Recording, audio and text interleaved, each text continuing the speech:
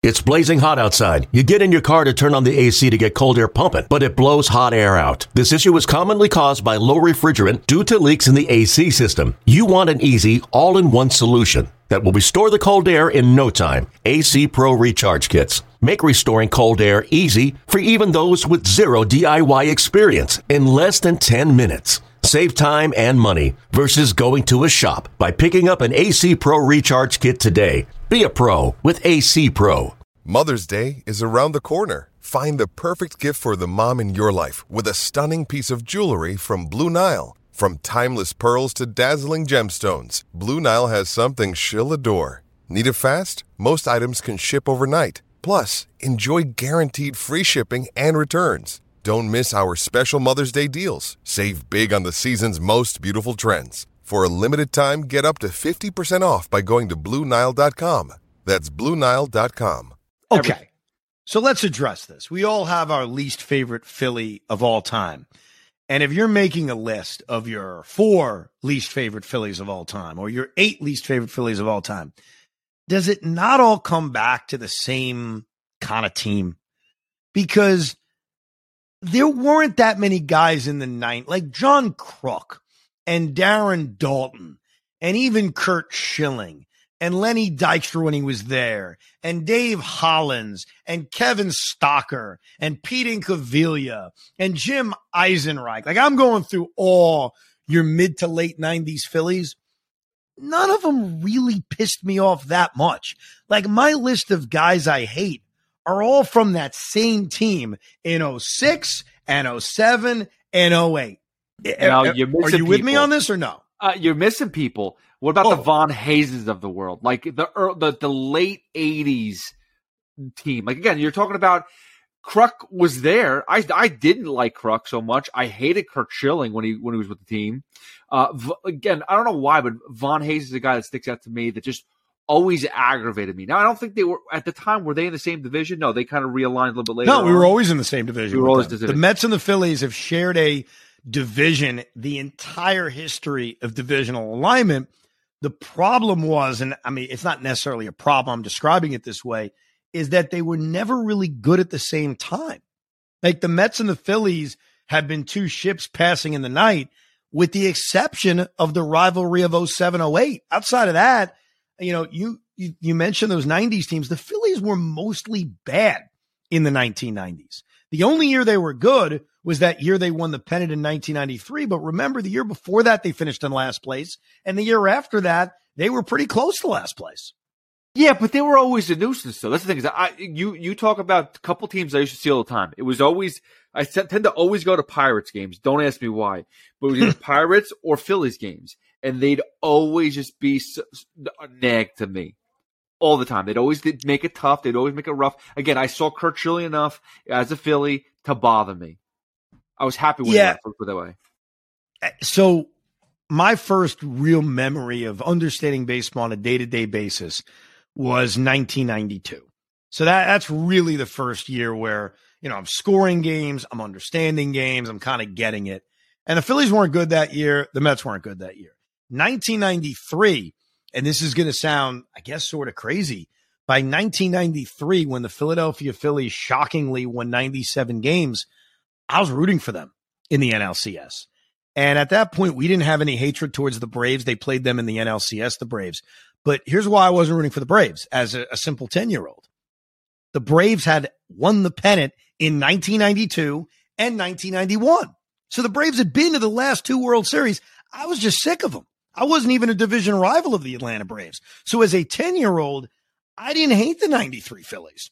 I sort of rooted for them because at that point, I didn't have any history with them. 1994, they go back to sucking. 95, they suck. 96, they suck. 97, Mets start to turn it around. Phillies still suck. I started to dislike them a little bit in 1999 because if you recall, and I recall because I was there, I went with my dad for a weekend series in September as the Mets were collapsing. The Mets had a 1999 collapse before they fixed it and obviously won the last 3 games against the Pirates, forced a 1-game playoff, beat the Reds, and we all know what happened. Got to the NLCS. They lost 2 really close games on a Saturday and a Sunday against the Phillies at the Vet. And it was brutal because the Mets had choked a year earlier in 1998. So it felt like it was happening again. And so it took me until 1999 when the Mets are playing these huge games at the Vet with their playoff hopes on the line for me to actually start disliking them. Because before that, they were just another team. But that weekend, Scott Rowland, you're a douche. Mike Lieberthal, I can't stand you. Bobby Abreu, yuck. Doug Glanville, pfft. And then, of course, Rico Brogna. You know I loved you, Rico, but you stood in the way of the train, and you derailed the train. And then the Mets fixed themselves and made the playoffs. But I'm telling you, man, I never had an issue with them until 1999, only because they got in the way of my pennant race. No, I get it. It's different, I guess, when you actually have an effect. When they're not good, I get it. But something about them bothered me. Again, we talk about Pat Burrell, even a guy who just constantly always found a way. Listen, the more you see players over and over and over, eventually they're going to have a game. They're going to find a way to beat. You're playing it enough times, they're going to find a way to beat you. And it's always in aggravating fashion. You know what I mean? Well, first of all, you mentioned a curse word in my presence, okay? We haven't gotten to him yet. We'll get to him, and that's Pat Burrell, all right? First of all, Pat Burrell was a guy who I had heard of years before he came to the major leagues, and here's why. Not because I'm anything special. Do you remember the J.D. Drew controversy with Philadelphia? The Philadelphia Phillies drafted J.D. Drew and had a contract dispute with him. It was a huge deal. Like, they could not get J.D. Drew to sign.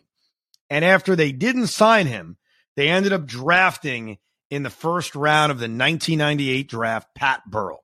Most of the time, you never hear about guys when they're drafted. Nowadays, a little bit different, but especially 15, 20 years ago, unless you were the number one overall pick or something special was happening, you never really heard about picks. Well, Pat Burrell was the number one overall pick by the Philadelphia Phillies. The J.D. Drew controversy was still hot in the air. And so I remember them, oh, yeah, we got Pat Burrell. He's going to be awesome. And I'm thinking to myself, yeah, this guy, what's he going to be? We have no idea. And little did I know that this right-handed hitter would come back and just torture us to a level that doesn't make any sense. And it all started in 2000 when he made his major league debut with the Phillies, played 10 games against the Mets, and hit 4 home runs right out of the gate. Because why the hell not? And then 2001, he hits 6 home runs. And then in 2002, he hits 7 home runs. This is against one team in a season. 4 home runs, 4 home runs, 6 home runs, 5 home runs, 5 home runs. He finally started to cool off by the time the Phillies got really good. So Burrell was more of a hindrance to us in the early 2000s. But it was all said and done, he played 162 games against the Mets. What a perfect number. It's like a full regular season. He hit 42 home runs. Yeah.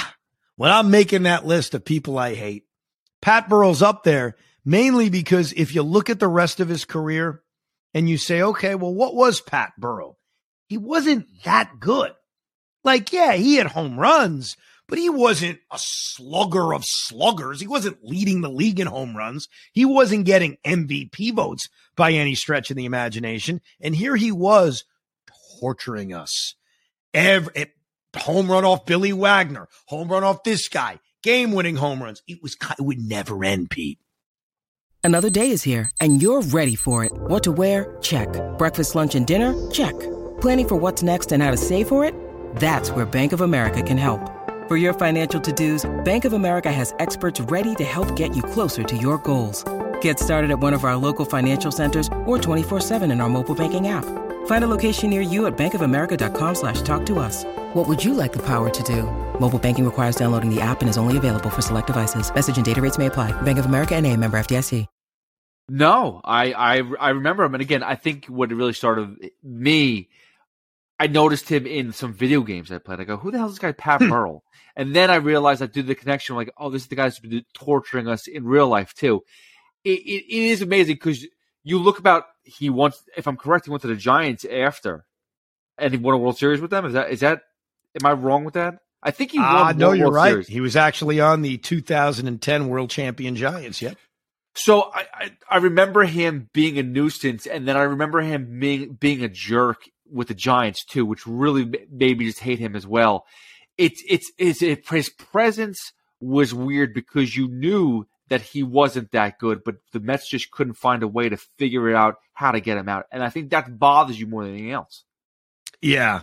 And then, as Burrell is on that team in 2000, 2001, 2002, you saw a pretty good team developing because the Phillies won, they were in pennant races, 02, 03, 04. They were kind of in that mid-80s range, and they were building something. Jimmy Rollins is coming up. Chase Utley is coming up. Shane Victorino, who was not that freaking good, but all of a sudden he shows up to the Philadelphia Phillies in 2006, and he blossoms into a really good player. Jason Worth blossoms into a really good player. And here we are with the Philly team that, look, I'm sorry, there is no Philly team, not even the current team, that can match the hatred that we all have in our heart for those mid-2000s Philadelphia Phillies. And what really makes it difficult is that they called their shot. That's what pisses me off. And I respect it, but it pisses me off. Jimmy Rollins had no reason whatsoever to say we're the team to beat, yet he did it. And that's what started this whole thing, because when the Mets were good in 2006, the Phillies weren't a threat. They weren't even close. Like they weren't even in the stratosphere of the Mets. The Mets blew past them. It's kind of like my point about the two ships sailing through the night. When the Phillies have had good years, the Mets have been terrible. When the Mets have good years, the Phillies are irrelevant. 1986, the only factor the Phillies had is that the Mets struggled in Philly to clinch as early as some people wanted them to. Other than that, they were a bump in the woods. It didn't matter. 1993, while the Phillies are winning the pennant, the Mets had the worst team maybe in their history since the 60s. Worst team money could buy. 99, 2000, as the Mets are going back to the playoffs, again, Phillies are a non-factor, but the Phillies are starting to develop something in the early 2000s. And when the Mets won the pennant in 06, we all came back in 2007 and said, okay, that was brutal, but now we have to get back to where we got tripped up. And Jimmy Rollins, who is a nice player, okay, I have respect for what Jimmy Rollins has done in his career. To me, he's nowhere close to being a Hall of Famer. Okay, he's not even close. He won the MVP in 2007, but you got to ask yourself something. Was he really the MVP? I mean, seriously. The MVP credit I'll give Jimmy Rollins is that Jimmy called a shot. Because Jimmy said to all of us, we're the team to beat. And when he did it, we all laughed. Like, yeah, the team to beat. That's adorable. What the hell's that based on? And then that guy went out and he produced. And I would never say that Jimmy Rollins produced on a Chipper Jones level, because I think what Chipper Jones did to us was, I don't know if that could ever be matched in terms of big moments, in terms of how consistent he was. He just killed us forever. But Jimmy Rollins makes a very strong comment about how we're the team to beat. And he was clutch against us that year in 2007. I don't think he had overall good numbers, but he came through with big hits, especially during the collapse, especially when the Phillies, and really what changed things was in the summer, the Mets played a big series during the week in Philadelphia, and they lost a bunch of games, including collapsing in a game in which Billy Wagner came in to try to get a 6-out save, and he collapsed and ends up giving up, I think, a game-winning home run. We lose, and the Phillies start to get confidence and start to get relevance. Then they come to Shea Stadium in September, win a bunch of games, and obviously the Mets choke. And to the Phillies' credit, they took advantage of it. They had to win baseball games, and they did. But I think what's most impressive about what Jimmy Rollins did, Pete, is that he called a shot. He told us we're the team to beat, and then his team, led by him, backed it up, because none of us thought they were the team to beat in 2007, coming off of what the Mets accomplished in the regular season in 2006. Yeah, no, that sucked. And again, but you do look at the team, and no matter how much I hate them, I do have to tip the cap. They had a legitimate squad. Again, Jimmy Rollins, did he deserve the MVP that year? Compared to what, Prince Fielder? Compared to his own teammate, Ron Howard? I don't think so. But you go through it. I mean, I hated Chase Utley. You go through all the names that we've discussed many, many times. They were doing the right thing. They had a good farm system. They were building a team. that was going to take them deep and eventually win a World Series. No doubt.